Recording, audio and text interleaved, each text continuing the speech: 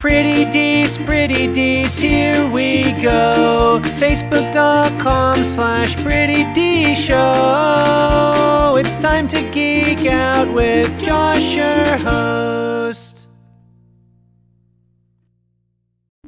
What's going on, everybody? I'm Josh Meek, the Uber Geek. Thank you very much for tuning in to Pretty Dees, your daily entertainment and pop culture podcast.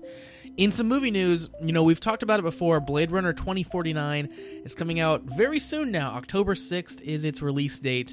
Of course, Blade Runner 2049 is set in 2049, which is 30 years after the events of the first film, which was set in 2019. So, a lot went down in the world of Blade Runner between the original movie and now this one. So there's a lot of ground that's going to have to get covered in backstories or whatever. I've been really excited about Blade Runner so far from the trailers we've seen. Like, the color looks amazing, the cinematography looks amazing, and what I've gleaned of the story also seems really, really interesting. So I'm definitely looking forward to the movie. I was already. And now today, I'm even more excited about it because today released was the first of 3 short stories, that's what they're calling them, short stories, that highlight key events in the 30-year time span between the original Blade Runner and the new one. So the first of those is released today. It's called 2036 Nexus Dawn, so it's set in 2036 in Los Angeles.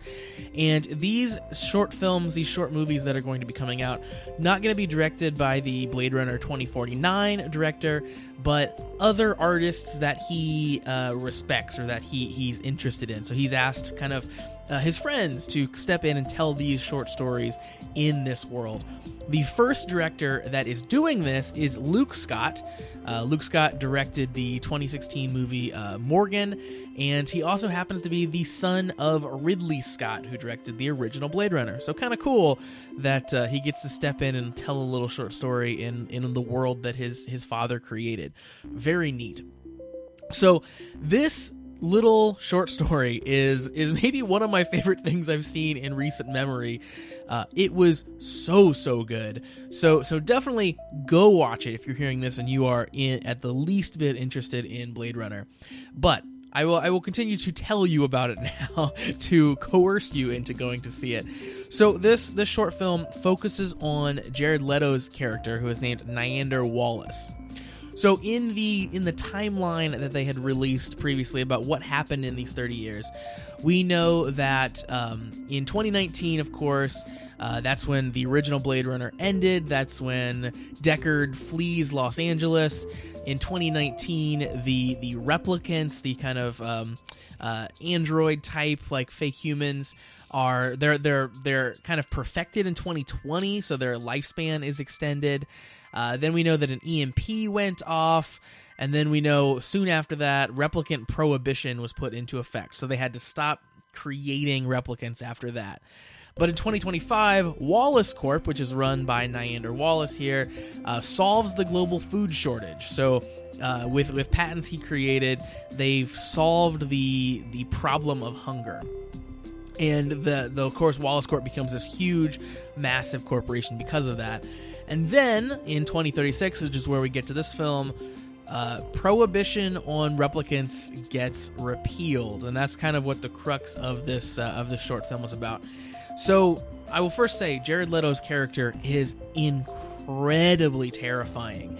He, of course, he's done a lot of roles. He has huge range as an actor.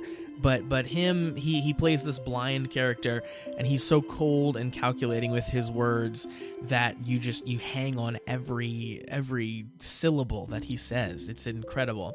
The story revolves around him meeting this sort of governmental agency who is in charge of prohibition, and he wants them to repeal it. So I won't go into too deeper detail about what happens there because it's a little shocking what goes on, and you really see exactly how he doesn't mess around at all, and gets his way. So if the actual film is in any way like this, if Niander Wallace is in any way this creepy and this terrifying for the length of Blade Runner 2049, I will be in movie heaven, because this guy is a tour de force of a character. I can't say enough good things about it. So please go watch 2036 Nexus Dawn. It's going to get you so hyped for Blade Runner 2049.